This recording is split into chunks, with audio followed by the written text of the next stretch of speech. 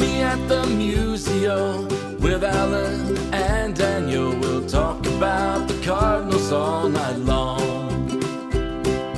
Everyone come gather round, listen to your favorite sound. We'll talk about the Cardinals all night long. We'll talk the games and all the rest, about the team that we love best. We'll talk about the Cardinals all night long. We're gonna talk about the Cardinals all night long.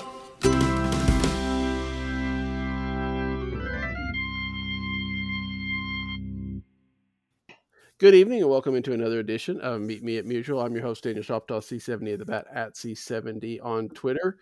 Alan Medlock's still out doing the coaching thing. It looked like the Tulsa Hell Rangers have won their last couple of games, which is good.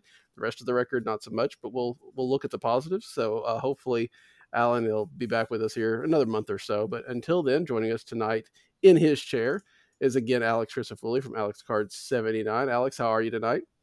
I'm doing very well. Good. And we also have joining us Dane Perry. Find him on Twitter at Dane Perry. You'll also find him at CBS Sports. And most importantly for Cardinal fans, he's just started up a substack, subscription substack called Birdy Work. Dane, how are you doing tonight? How are you doing tonight versus this afternoon, let's say? Okay, yeah, as I disclosed earlier, I had some food poisoning today, and I think I'm over the worst of it. So I'm hanging in there. I'm doing all right. Well, good. So let's let, for people that aren't familiar with you, because you've written on a national stage for a long time, but sometimes some of us are just kind of so focused on the Cardinals. Let's talk a little bit about where you do, what you do, and your history. Yeah, I'm a baseball writer for CBSSports.com. I've been with them for a little over 10 years now. As you implied, I kind of cover league-wide type of stuff. Prior to that, I was with Fox Sports for a number of years, and prior to that, I was with ESPN, and I have been writing about baseball on the internet for varying rates of pay since the late 1990s, believe it or not. So my dad, when I first started doing this for a little outfit called Sports Talk years and years ago, my dad forced me to show him the pay stub because he did not believe that. And then, like, this was, the nascent stages of the internet, and he's just like, so you just type words and they get sent through your electric wires and all this kind of stuff. So he never really bought into it. But once I made the jump to ESPN, he acknowledged the legitimacy of it, I think. So, but so I've been doing that for all that time, and I grew up in Mississippi, a Cardinals fan, sort of the southern wing of Cardinals Nation down there.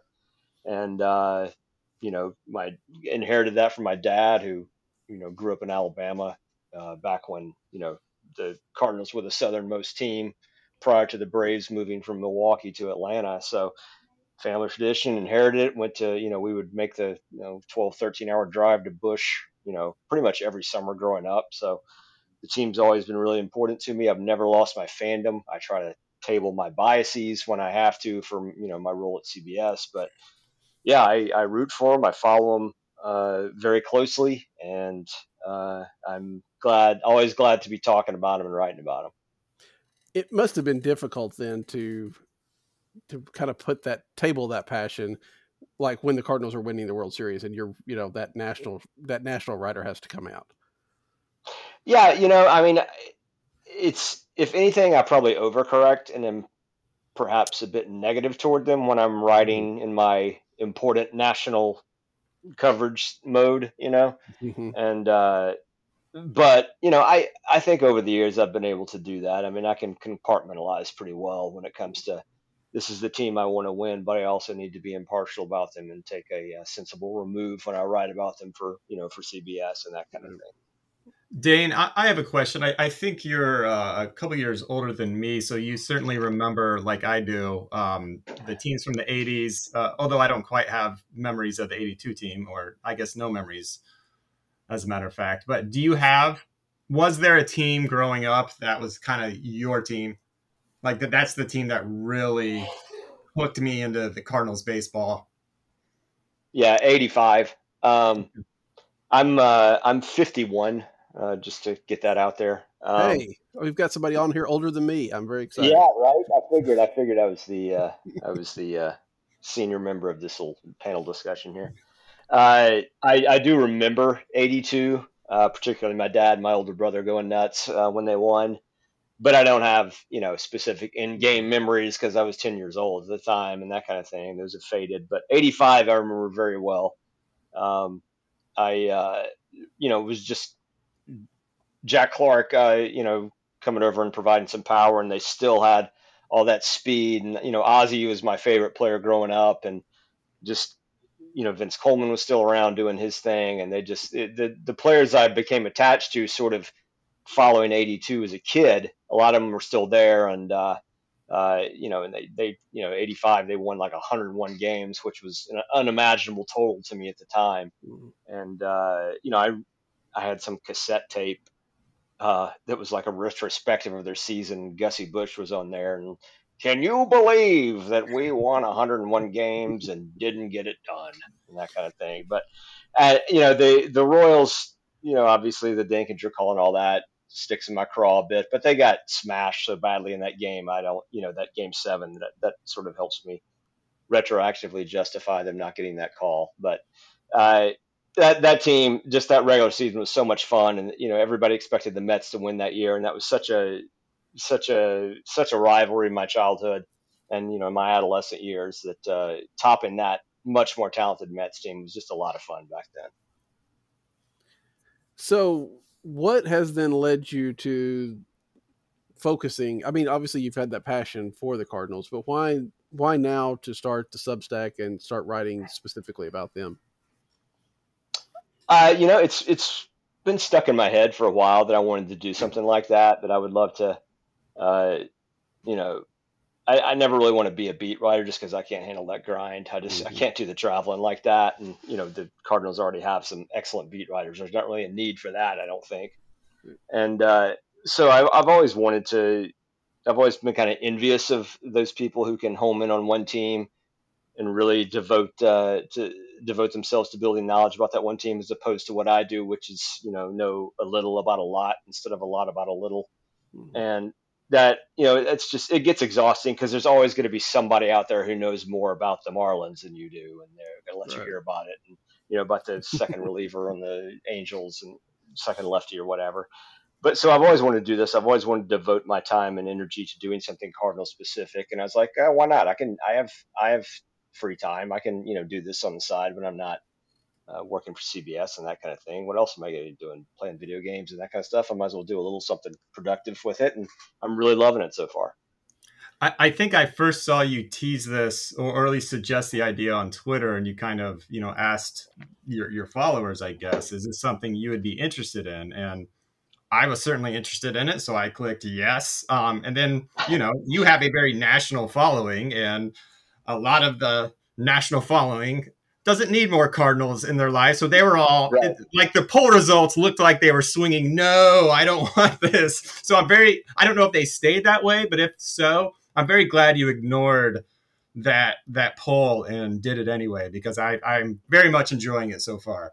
I appreciate that, man. Yeah, I expected percentages along those lines because I know, I have a number of followers that are not, sick of the Cardinals and that sort of thing. I was like, if I can get like, 1/3 of respondees saying, yeah, maybe I'll give that a whirl, then I'll probably do it. I mean, I'm not looking to get rich off of this or anything like that. It was just, something to pad the kids' college fund and that sort of thing. But mostly it's just something I enjoy. And I wanted to find an outlet for this. And, who knows if it takes off, maybe I gradually think about making this my primary thing, but but I'm very happy at CBS. Anyone who's listening, who's above me at CBS, completely pleased with the job. And that's by no means to indicate that I'm thinking about making the transition anytime soon. But it's media, helps have a backup plan, and I would love to see this take off and be able to devote the rest of my career to this in some form or fashion. How has the response been so far? I mean, it is one thing to say, yes, I'm interested in this, but it's another thing for somebody to go put the, monthly or yearly fee down. It is. That's a huge leap, and I know that. And I floated, I think $250 a month or something like that. Then I get on there and Substack tells me I can't charge less than 5. So I was like, they're already going to think I'm a liar. But I was able to, do a monthly rate that was more in line with what I was initially floating. So, but yeah, it is a huge leap. But I think, I've been doing this a while. I think I'm a good writer, and I think I'm gonna be good at melding passion for the team with impartiality and that sort of thing. So yeah, I tried it, and so far people have responded really positively to it. Got a lot of great feedback. Subscriber numbers are, uh, you know, uh, I'm not blowing anybody out of the water who's a major Substack writer, but it's been beyond my expectations so far, and I'm really happy with how it's gone. Yeah, I don't really subscribe to a lot of those kind of things because there are a lot of great people on Substack, but there's only so much time you have to read these things. But to Right. find something that was Cardinal centric and everything like that, yeah, I went ahead and did that too. And I have enjoyed every post that you've put out so far. I think they're not overly long. They're good. I mean, they're just right to read, and they're really well done. So, if anybody's out there that hasn't, well, where do they find it? Birdy Work, that's Birdy work at substack.com. So it's the name. I have a soft spot for plays on words, and that came to me, and I went with Birdy Work and Dirty Work, Birdy Work. Trying to pass myself off as doing blue collar Cardinals coverage, but it's not really that. I sit in my office and do it and watch TV and that sort of thing. But everybody needs an image. Exactly. Well, we are recording this on Friday night. The Cardinals are still looking for their first run against the Pirates, not only for tonight, but in this entire series. Let's just take a little bit of things that we're seeing tonight and just kind of maybe expound on them. And Alex, I'll start with you on this one. We saw Jake Woodford pitch tonight and pitch well. He didn't give up any runs, went 5 1/3, I think.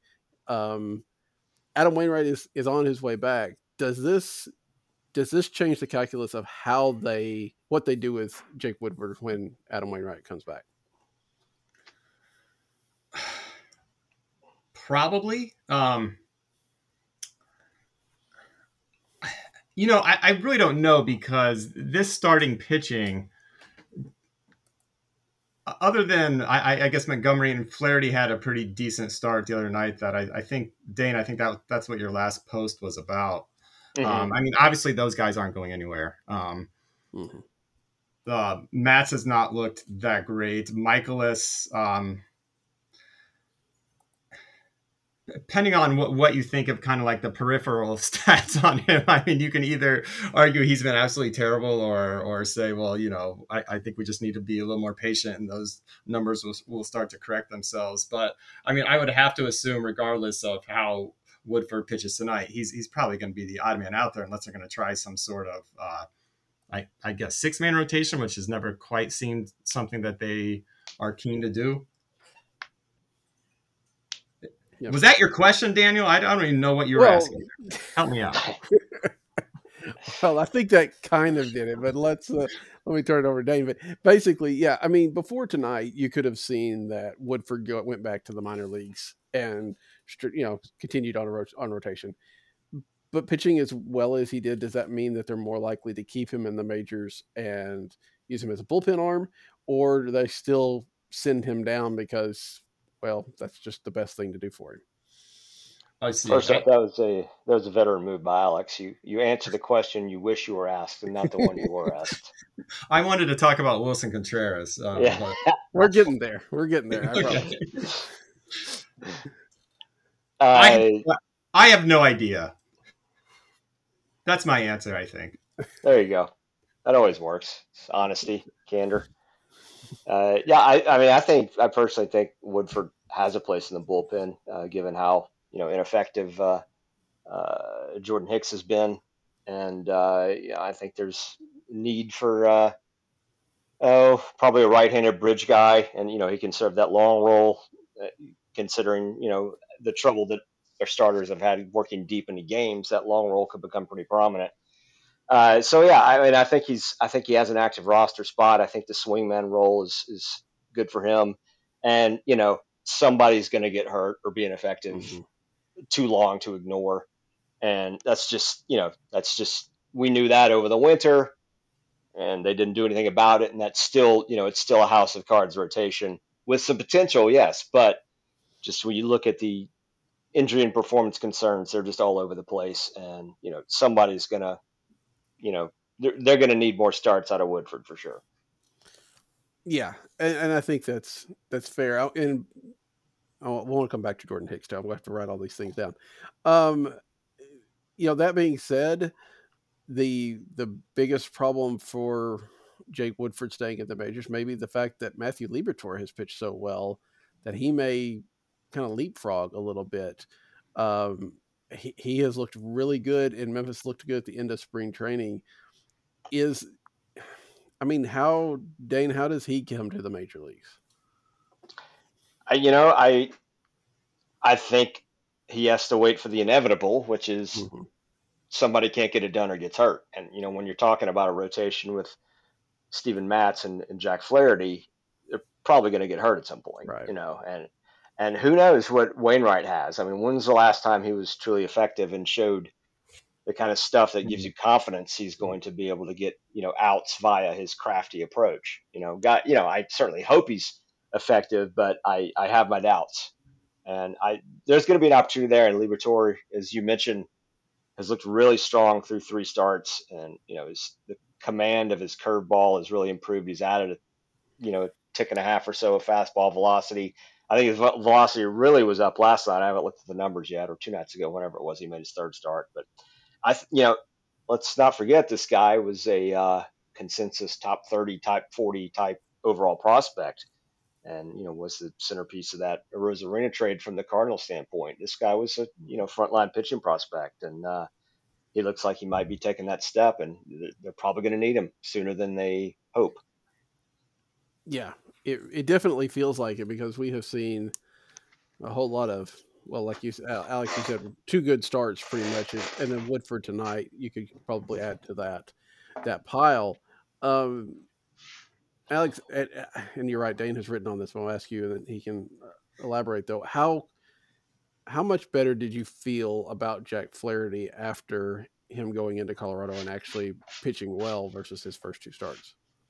Right. So I actually was not able to turn on that game till late, and he had already been removed from the game, and I certainly saw the box score and saw what he did, but I really didn't get a feel for the start until I read Dane's piece. And one thing that kind of jumped out at me, and Dane, correct me if I'm getting any of this wrong, but I think you highlighted that he was relying more on his slider and less on the 4-seamer, but was still way more in the zone, or near the zone, than he had been in his previous starts, which I guess, I mean, if you look at, he had close to a 30% walk rate after his first 2 starts. Right. Maybe that's not, maybe that's not that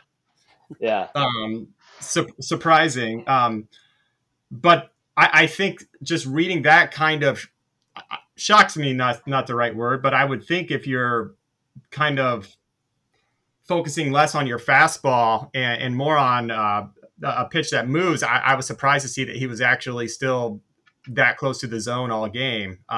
Is that just because of how off he had been the first 2 starts?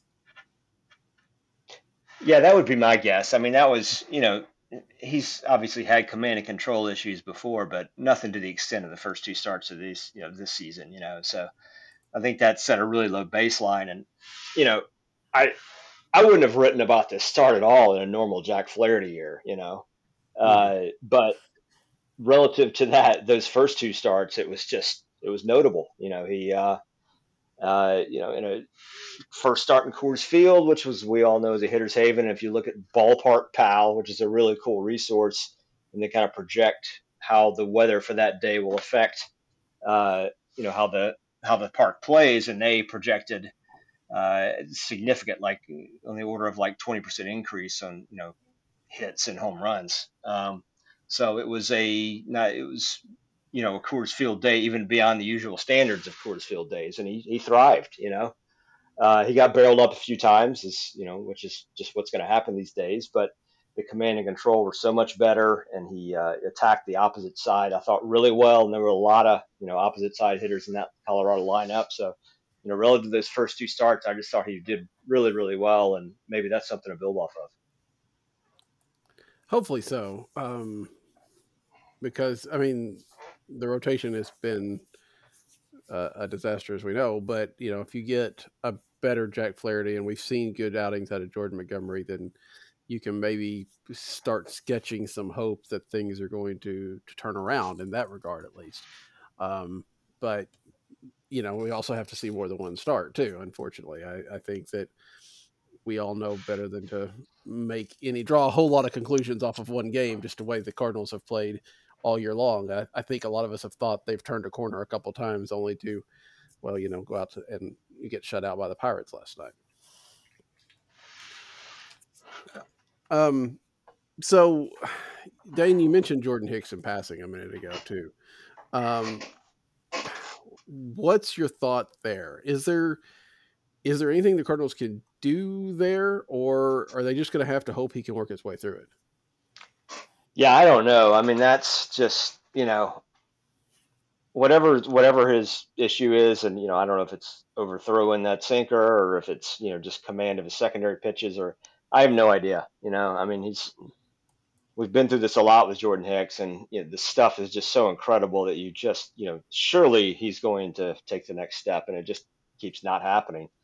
And I'm out of answers at this point, and I just think I don't know if he needs a low pressure, low leverage role to try to get straightened out and try to find some sort of approach that works or what. But it's just, he just has not taken that next step that we keep, all waiting for him to take. I mean, I know he wants to be in the rotation. Maybe there's some frustration underlying this performance. I have no idea, but the way to get yourself in the rotation is not to struggle as a reliever. So it's just, I don't know what to say anymore.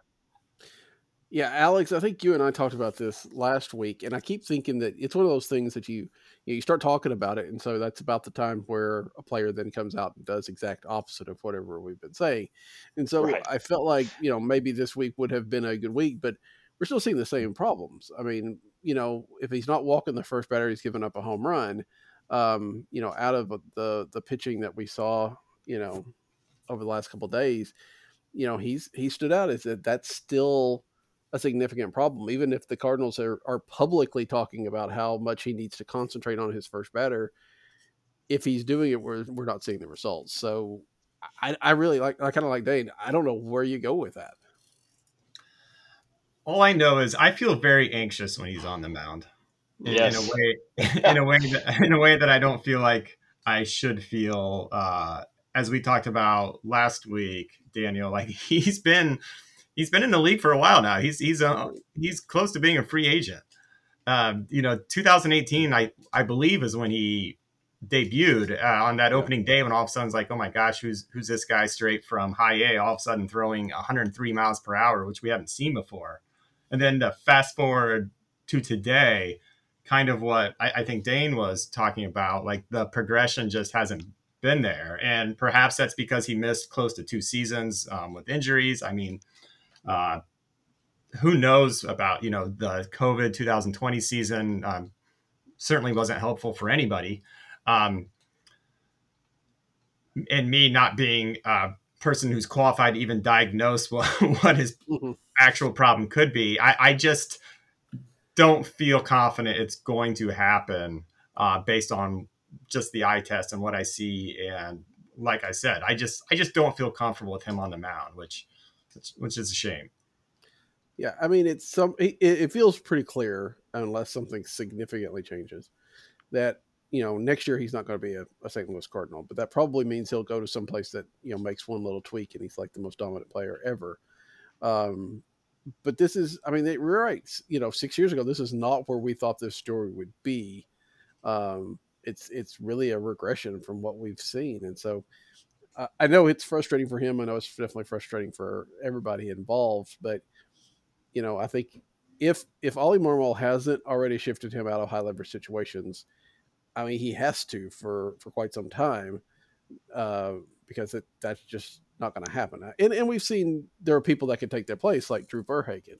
And Dane, I know Alex and I talked about Verhagen last week, but if you have any thoughts about how impressive he's been so far.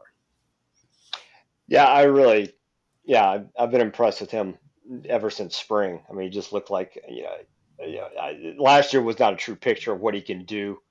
And he's a right-handed core piece in that bullpen. He's a fulcrum, getting the ball to Helsley, and I think and I believe he's legit. I believe it's sustainable, and I think he's you don't see a lot of all-star bids from middle relievers, but I think he's one of those guys that could be in the discussion. Yeah. And I agree with you that Jordan Hicks will absolutely take the next step with his next team when Dodgers, Rays, something like that. He'll absolutely do that. Well, can I ask a follow-up question to that? Dane, do you think, based on just the fact that everyone knows how hard Jordan Hicks throws and his off-speed pitches do have movement, even if his season this year continues on like this sort of trajectory, which is like he almost seems like he's not pitchable, do you still think there's a decent market for him when he hits free agency just because of what we know he's capable of, at least in terms of how hard he can throw it? Yeah, I think so. In the sense that he would get a major league contract, I think. Now, he's not going to go out there and get 4 years or something like that. But Yeah. you see that big fastball, and room to make adjustments. I mean, heck, maybe he needs to throw a four seamer all the time or something. I don't have. I'm completely talking to my ass. I'm not a pitching coach, but something like that, just a repertoire tweak, something to unlock what he has. And I absolutely think someone will take a chance on that with a major league contract because teams love big arms and teams are capable of fixing big arms every now and then. I mean, we saw it wasn't the same thing, but it maybe a similar path. Alex Reyes gets signed by the Dodgers this offseason. Granted, smaller contract, and he's still working his way back from injury, but it feels like if Alex Reyes had a chance, then Jordan Hicks is definitely going to. And now a word from our sponsors. All right. Well, let's shift gears then. Let's. I promised Alex we would talk about Wilson Contreras, so let's do that. We saw Contreras have some struggles tonight. Striking out with runners on. Offensively, it has been iffy. Defense has not seemed to be as much of an issue. It doesn't seem to be. Alex, is this a bust, Alex? I mean, come on. Are you really to put that down yet? No, not. I'm not worried at all about his hitting. Actually, I think that's going to eventually come around and correct itself. I think when I spoke of this signing to, I'm trying to remember who I was talking to. I thought the fans were going to absolutely love this guy because his strengths are typically obvious, which is he's a good offensive player, especially for a catcher, and his what were considered his weaknesses. Pitch framing. I've heard some people say pitch, like calling a game aren't as necessarily recognizable to just someone tuning in casually or even someone who's tuning in a lot. That said, and I'm also going to preface this by saying I don't know if the stats back me up on this. So I too am about to talk out of my ass. But I don't know if I have Stockholm syndrome with Yadier Molina, sort of him being our catcher for all these years. I am really noticing anytime Wilson Contreras is receiving the ball poorly or or just doing anything that I'm like, well, that just looks, I don't know if it's because I'm so used to that one constant behind the plate who's no longer there. So I don't know if I'm being too hard on him. But I wasn't expecting it to be this glaring. And I don't know if it's actually my problem because, like I said, I'm looking for it. Yeah. But I'm not worried. Sorry, I was just going to say, I'm not worried about his offense. I'm really not. Go ahead, Dane. Yeah, I think that's, obviously the big unknown with him is, how is this framing going to be and that sort of thing. I think I checked today, and I'm sure it's too early for the numbers to have stabilized, but he was 50th percentile according to Savant Statcast framing metrics, which, hey, we can live with that, And I think people forget how horrid the production for the catcher position was last season. That bar is so low. And then Contreras, Contreras, I don't expect him to hit quite like he did last season. That seems like a bit of above the norm season for him. But if he just settles in at something close to his career level, he's a massive upgrade offensively, at least in the near term. And he's by all the stories coming out of spring, he's very receptive to changing some things he does and that kind of thing. Saw him getting down on one knee last night, and if memory serves, he's done it a couple times this season in an effort to uh, improve his framing. And that's I think that willingness to accept coaching and change his approach after all these many years in the majors is pretty laudable. And I think he's going to be acceptable in that regard. And the throwing arm is still elite and may become even more important in the way the rules changes have altered the game. So we'll see. But the bat's gonna be it, especially compared to last year. Yeah, I mean, I think I just looked, and Contreras has a OPS plus of 29, which is Yeah, still better than that's Yachty bad. had last year. So I mean, Yeah, with Yachty, I think it was at 25. So I mean, yeah, yeah, it is going to, it's got to be difficult. I wonder, and more so for a catcher, I guess, than any other position to switch teams. To have to learn all that, and he's made such an effort on focusing on his defense and all that kind of stuff that, I mean, I hate to, it does sound like an excuse. Maybe it is, but it doesn't surprise me that much. Maybe that he has struggled offensively, just because that hasn't been the focus. And at some point in time, he'll be kind of more comfortable and it'll click. But until then, it's a little bit frustrating to see the same kind of Yadier Molina treatment, right? That he's going to be hitting fifth even if he's not hitting. right, right. And Yeah, that I think that more than anything is where people are getting a little bit frustrated. Is, yes, he's going to be one of your core guys, and yes, hopefully by the end of the year he'll be hitting fifth on a regular basis. But it doesn't seem to hurt to shift the lineup a little bit now when he is obviously struggling. I mean, Alex, is that part of it? Maybe that if he would just acknowledge this, we'd feel a little bit better. Well, first off, I want to correct you. Mike Schilt would bat Yachty second, if I Well, recall. yeah, I mean, that's fair. That is fair. gotta have that first inning double play. I don't know if where he's currently batting in the lineup bothers me that much right now. It's just because it is still so early, and I think it's reasonable to expect he just signed a big contract. Maybe he's still kind of just working through those. Like, look, I'm pressing. I'm really trying hard to impress new teammates, new coaches, new fans, and so I would have to think it's going to correct itself soon. That said, yeah, the numbers you just said, what would you say? He had like a 25 WRC plus 29, or yeah, 29 OPS plus? plus.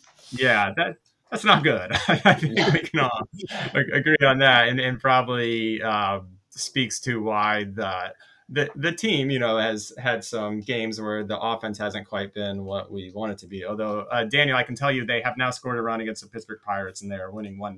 If you have been paying Yes. attention, Yes. Dane, I wondered, talking to Daniel last week, and again, I base this on really nothing, but we have a new catcher working with new pitchers in the same year of the pitch clock. Do you think that's a factor at all? Like, you don't know your pitching staff as well, and now you also have kind of this pitch clock, which let me be clear, I absolutely love. I could not be happier with the pitch clock and the results we've seen so far. But do you think there's kind of like a comfort level that, I don't know, is going to be going to take a little bit longer for a guy who's not used to this pitching staff, like say a Yadier Molina, who's been catching these guys for years? I have no trouble believing that. I mean, I think they're probably. I'm a big supporter of the pitch clock. It's increased my enjoyment of the game tremendously. But I think they're probably a good number of unintended consequences, some of which evade easy detection, that are probably going on. I saw someone speculating that some of these poor umpire performances behind the plate may be a result of the pitch clock. Sure, that sounds plausible. There's probably all kinds of stuff like that that's going to take a while for widespread adaptation to what this does to the rhythm that everyone's gotten accustomed to. So yeah, I would have no problem believing that. And I think one other thing, part of me still wonders if Contreras' knee is still bothering after taking that 102-mile-an-hour fastball from Jordan Hicks off his. Was it his right knee? I mean, that would be like his drive leg at the plate. So I mean, maybe that's something. I don't know. Or the obvious answer is that it's been what 13 games for him or something, and that's why we shouldn't be overreacting to it. But what fun is that? we do this show weekly. We got to talk about something. Right. Yeah. So, and as much as we may try to stay away from hot takes, they're sometimes unavoidable. Yeah. So yeah, again, I have seen it on Twitter because that's Twitter and everything. You get the Dexter Fowler comparisons, but I think that really the only thing that's the same is they were both former Cubs. They were both probably the best at their position, and the Cardinals went and got them in. But I don't expect that Wilson Contreras' time in St. Louis will mirror Dexter Fowler's by the end of the year even. No, I don't. Yeah, I did not care for the Dexter Fowler signing at the time, and I was a big advocate for the Contreras signing. So obviously Contreras needs to succeed to justify that opinion of mine, and we'll see. When you look at the offense, and again, it's been a little bit scattershot, maybe not quite as consistent as we would like. But Dane, is there anybody that surprised you this early in the season at how well they're doing? Burleson, I guess.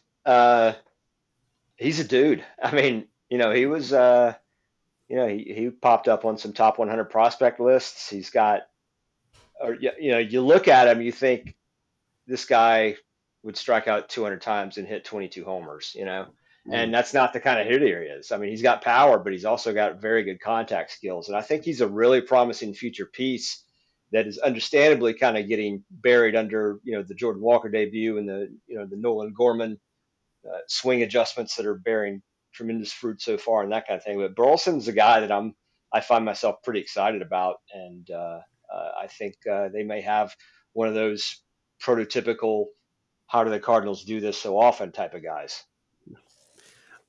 There was talk that at the end of spring that the last decision wasn't Walker versus Burleson. It was more Walker versus Carlson. That Burleson was on this team. We're about to see Lars Nootbaar come back. We've seen, obviously, Jordan Walker take to Major League without much difficulty. Is that going to be a problem for Burleson? I mean, is he going to get a little bit squeezed? Because it feels like they're going to keep him in the majors. But, how's he fit in with the four outfielders that are already there? Yeah, I think it's going to be tough. It already feels crowded, and as you mentioned, Nootbaar's not back yet. So I think he's earned his. The Cardinals are always preaching about competition and performance determines roster spots and roles and all that kind of thing. And how do you tell Alec Burleson that thanks for being one of our best hitters, it's time to go to Memphis? And I think the universal DH helps ease that logjam a little. I think cycling him through that, he's the left-handed pinch hitter of first resort on times when he's not in the lineup against the right-hander and that kind of thing. So, I right now I think you have to find a role for him, but you got to find him at bats. I think he's too promising to let him sit around and gravitate into a long-term bench role. He needs reps, but right now he's earned his stay. Alex, what are you thinking on this outfield logjam? And we haven't even talked about Juan Yepes, who does seem to be the odd man out because he was the odd man out earlier. But I mean, where are you landing on this?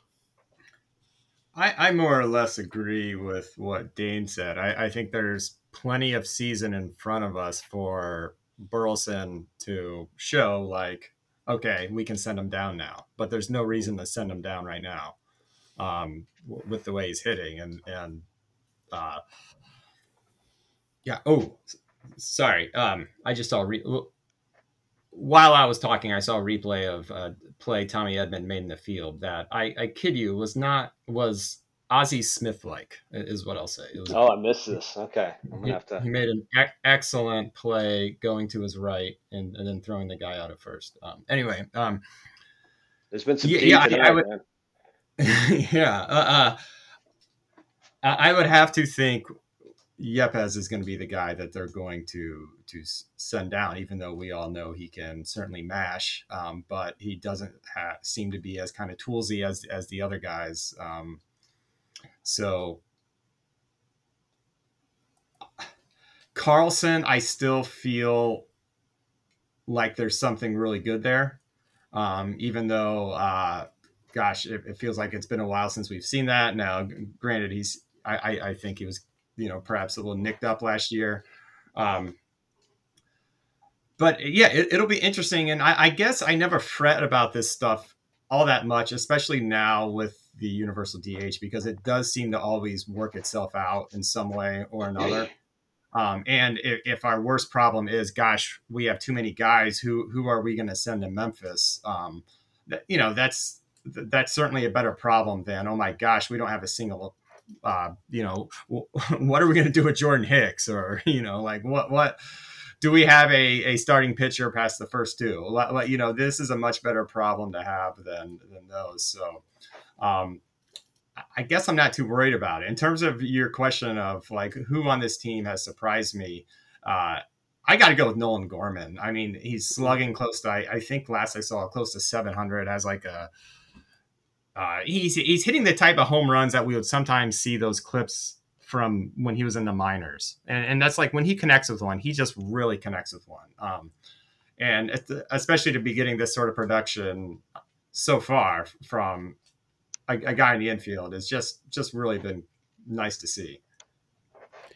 Yeah, I think, again, it's another one of those situations where the Cardinals told Nolan Gorman to go work on something this winter, and he did. And they rewarded him a little bit for that, and he's rewarding them for, rewarding him, which starts to get into some sort of loop, I think. But so it's been great. And, it hasn't, and we've talked a lot about the outfield and how they're going to work that, but, they've had the same kind of, not quite the same kind of logjam in the infield, but, Brendan Donovan's having no problem playing.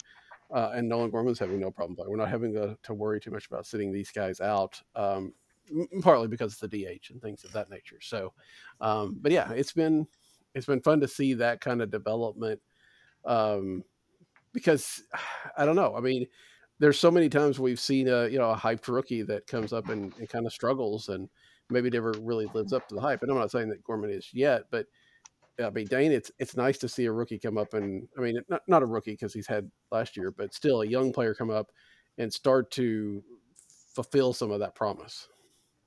Yeah, I'm really impressed by Gorman so far.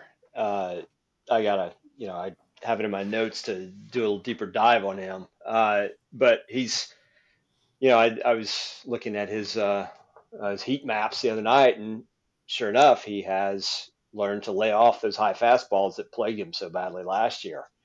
And we all knew he had this kind of raw power, and he's turning around major league pitching and smoking it regularly. And the contact skills are elite. He's improved his patience, and these are all kind of things that become pretty meaningful very early in the season.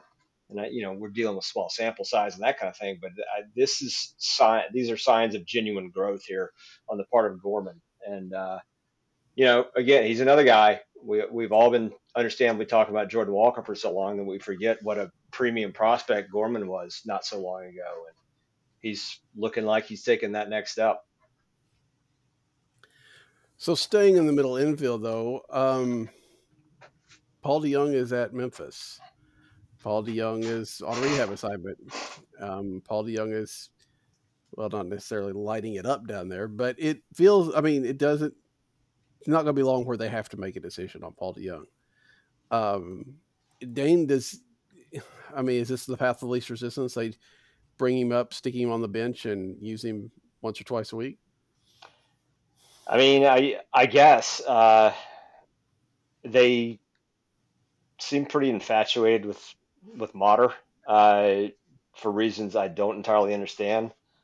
So I don't know if that creates a potential situation here or not. I mean, what's who's giving up their spot for him for DeJong once you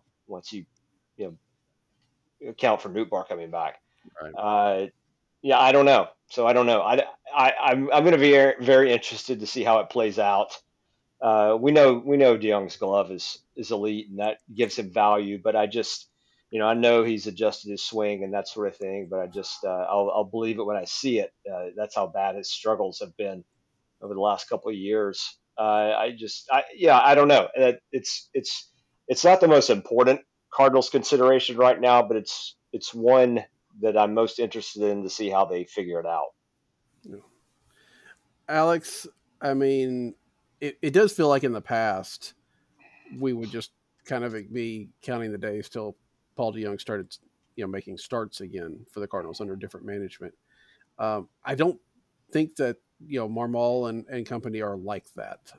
Does that give you a little bit more confidence that we aren't going to see a whole lot of Paul DeYoung when he comes back up, if he does? It does, and I think he's been. Gosh, I almost feel bad saying this. I think his play has been poor enough that I don't even know if some of the previous regimes would have kind of made him a mainstay in the lineup.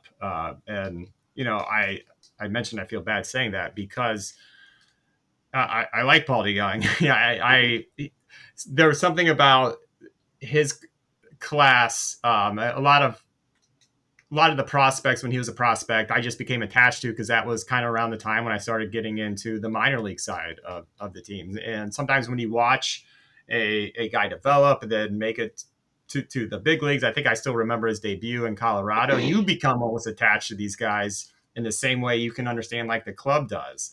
And it can be hard to say like, yeah, it's time to cut this guy loose or give him the kind of Johnny Peralta farewell. But I can't imagine with a healthy Tommy Edman that he would have a role beyond what you just described. Yeah, I would hope not. I can't imagine Which is fine, really. I mean, he's a shortstop. He doesn't. It's not as if we're talking about a first. It's okay if he does play. Right. 2 games a week, and we're not talking about like a production we're expecting from like a first baseman or I don't know, a corner outfielder. Also, apparently, all we have to do is talk about him. Wilson Contreras drives in a run here in the 7th inning with a palpable sense of relief after doing it. he's gonna He's unlocked. He is fixed. Yep. We did it, folks. Yeah. That's great. we have done it. So, all right. Yeah, I think that's where we're at. I think that other than that, we're seeing the the Goldschmidt and the Arenado and doing what they do, which is good. Donovan has. I guess I'm a little bit surprised. Maybe not that I expected Donovan to fall off a table or something like that, but it just that kind of player sometimes has a really good year and then you don't hear from him again and he really struggles. And Dane, it doesn't seem like that's been the case. Early on, right now, it feels like he's just kind of picked up where he left off. Talking about Donovan? Yeah. Yeah. He's another guy that worked on developing power this offseason and switched to that hockey puck bat like Goldschmidt uses. And we've seen the home run totals haven't quite been there yet, but it's early and he is hitting the ball hard and he just provides value in so many other ways that I think the offensive bar is a little low for him, and anything he can if he just continues doing well what he did last year, which is work counts and get on base, that plus his defense and his positional flexibility, the power is just gravy at that point. He's just a really nice player to have, and he's found a prominent role with his team, and he's an everyday guy or as close to anything like an everyday guy outside of Goldschmidt and Arenado that Marmol has. Yeah, it's again, we continue to talk about how this lineup is a very strong and deep lineup, and that's true. All the problems offensively are kind of the good problem to have type of things of having too many bats and not enough spots. So, and yet they're 5-8. Yeah, which how trouble. I mean, it's early. All those caveats, but we are almost to the 10% of the season spot. How concerned are you about that start? I mean, is it just something you just pass off, or is it something that is going to, you feel like may come back to bite them later on? This is potentially a tight division. The Brewers are probably a good team. I don't see another contender in the division outside of the Brewers, but I think this could be one of those years in a divisional race where, a handful of games decides it. And with the unbalancing, or with the more balanced schedule, the Cardinals are going to have tougher competition. They're not going to be able to play the Reds and the Pirates and the Cubs as often this year. And I think that's going to put Milwaukee and the Cardinals maybe needing the division title to get in the postseason as opposed to a wild card berth, even with the expanded postseason. So, yeah, these things, I kind of keep a mental tally of that was a stupid loss or that was a stupid win, and we probably need the stupid wins to outnumber the stupid losses by the end of the season. Alex, and I know how important the Cardinals being better than the Pirates is to you. Is there a story here? Are you from Pittsburgh or something? No, one of my favorite streaks in sports is that the Cardinals have finished ahead of the Pirates in the standings every year since 2000. Oh, I was completely unaware of that. Okay. Yeah, so that's remarkable. I actually wrote Ben Lindbergh one time because I think this was like 3 years ago. For an effectively wild question, and he ran it through the Stat Blast or whatever they have over there, and it is definitely the longest ongoing streak, and I think is now maybe the second longest ever. But number one, if I recall, was I think the Yankees finished ahead of like the Philadelphia Athletics for like 50 years in a row or something. I forget what it was, but so they're probably not gonna be able to touch that. But yes, so the last time the Pirates finished ahead of the Cardinals was 1999, and if you think about it, it makes sense because we all know once Bonds left, they didn't finish above 500 until that 2013 season, and they had those 3 seasons when they were very good, but we were always just a little better than them from 2013 through 2015, and then they went back down. So their kind of short stint of being good kind of coincided with us being very, very good. If Bob Nutting can live to like 110 or something, there's a shot. So if the Cardinals, what was your question, Daniel? I hadn't gotten that far yet, so that's fine. If the Cardinals, win tonight, if they're winning, it'll be 6-8. Yeah, and then and win the next 2. So if they go, take 3 or 4 of the series, they're back to 500. Yeah. Even though it's those wins this week have come against Pittsburgh and Colorado, does that give them that kind of momentum as they start into a little bit harder stretch? They've got Arizona, and then they go out to the West Coast, play Seattle and San Francisco. Do you feel a little bit better about them at 8-8 than even 7-9? Sure. I mean, I would say a bad start like this, at the very least, is annoying, right? Like, that's the best thing you can say about it. It doesn't mean it's the end of the world, especially in a 162-game season. But I think we can at least call it annoying without being, accused of overreacting. And I would echo what Dane said. I don't know how much currency or we have to worry about the fact that we're not going to have 57 games against the Cubs, Pirates, and Reds combined. But I think it's at least worth worrying a little bit about it, because that means we're going to be, we'll have games against all those AL East teams. And, a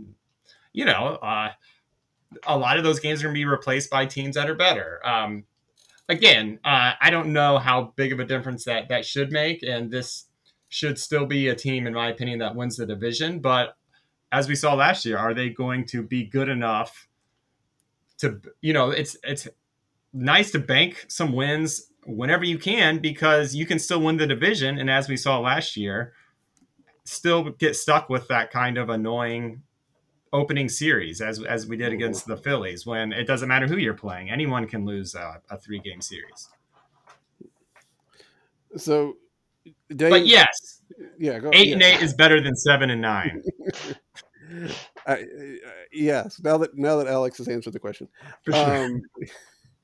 Dane, what do you think? I mean, is that even though that's been weaker competition, does it make you feel better about this team?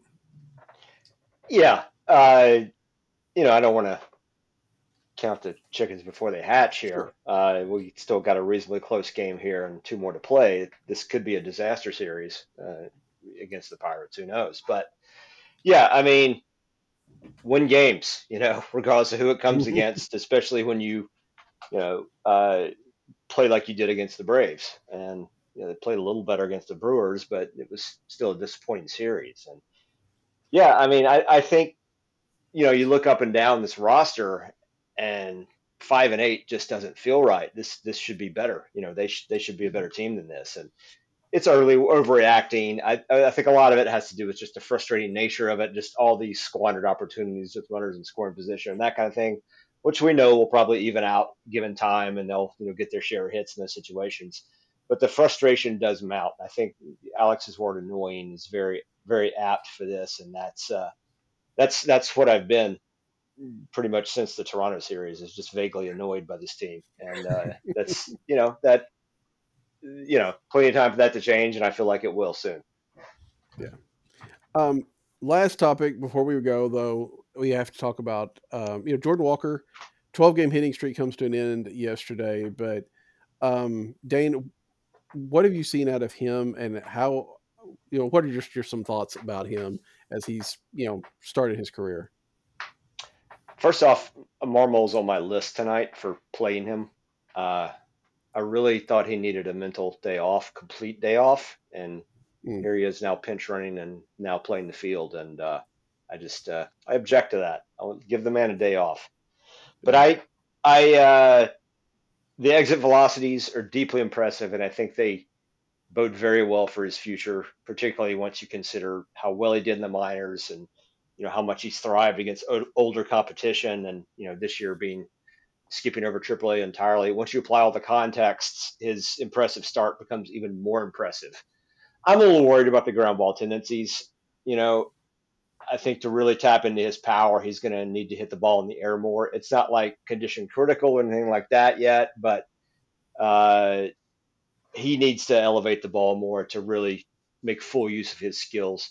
And there's definitely time to do that, but that's one thing.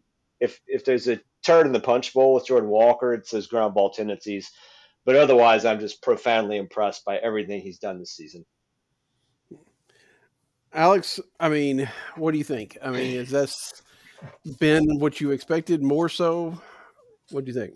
Well, Daniel, I remember when you were talking to Katie Wu. I want to say it was right when spring training began. Mm-hmm.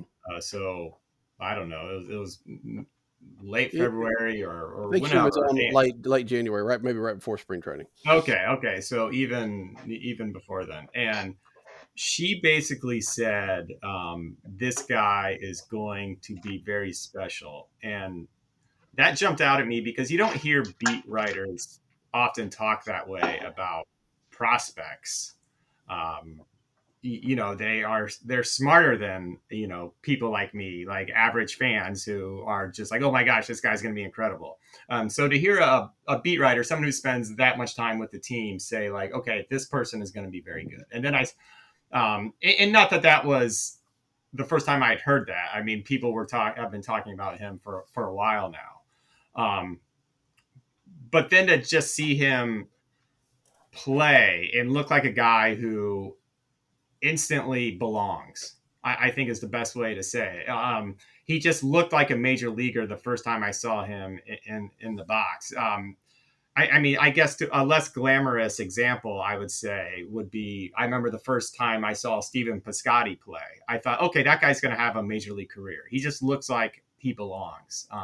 Now, obviously, Piscotty was never lauded like Jordan Walker is, and I think most people would hope Jordan Walker, just based on his accolades so far and just his potential so far, will have a better career than Piscotty.